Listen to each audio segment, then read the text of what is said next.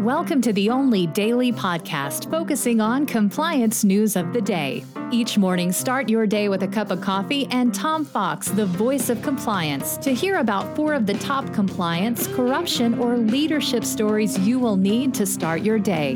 The Daily Compliance News is a production of the Compliance Podcast Network.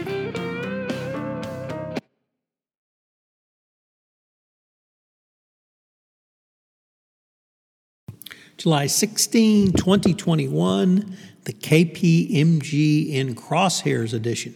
And we begin with that story from Reuters as the 1MDB is now seeking some $5.6 billion, that's billion with a billion, in damages from KPMG for alleged breaches of fraud and negligence linked to the corruption scandal in the fund. KPMG had approved or given a clean bill of health to the fund in 2010, 2011, and 2012. And the Malaysian government now says that KPMG was negligent in that audit. KPMG vigorously denied the claims and said it would contest the suit filed against 44 current and former partners linked to the audit of 1MDB. So more continued fallout from 1MDB.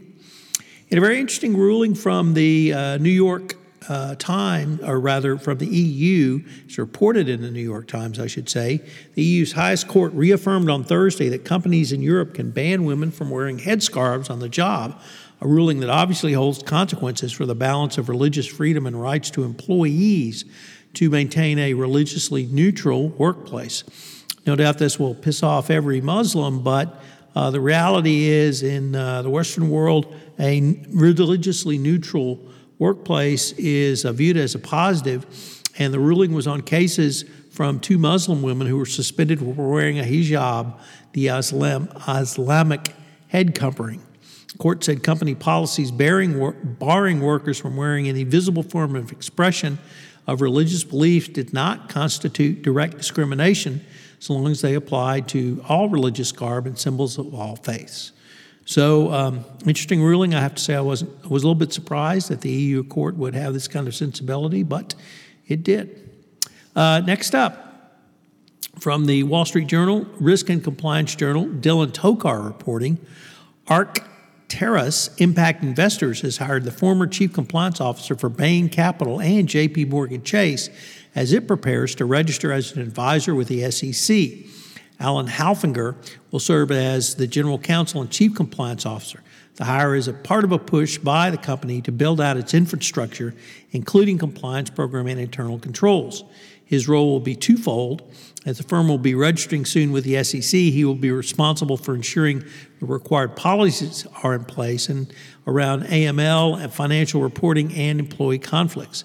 The other half of his job will involve the compliance program, which he will also set up. So a big hire from Arctaris Impact Investors. And our closing story is, what's the new wardrobe or office wardrobe? Well, looks like things have changed because of COVID-19. So stretchy pants, flowy dresses, and elastic waistbands on pretty much everything. Unfortunately, from my perspective, COVID-19 meant I put on some weight, so people have perhaps can't get into the clothes they used to, but we also got used to a level of comfort over the past year that we had not previously seen in the office. So office wardrobes are changing, office dress codes are changing, and COVID is going away. The Daily Compliance News is a production of the Compliance Podcast Network and a proud member of C-Suite Radio. Thanks so much for listening. I hope you'll join me again tomorrow.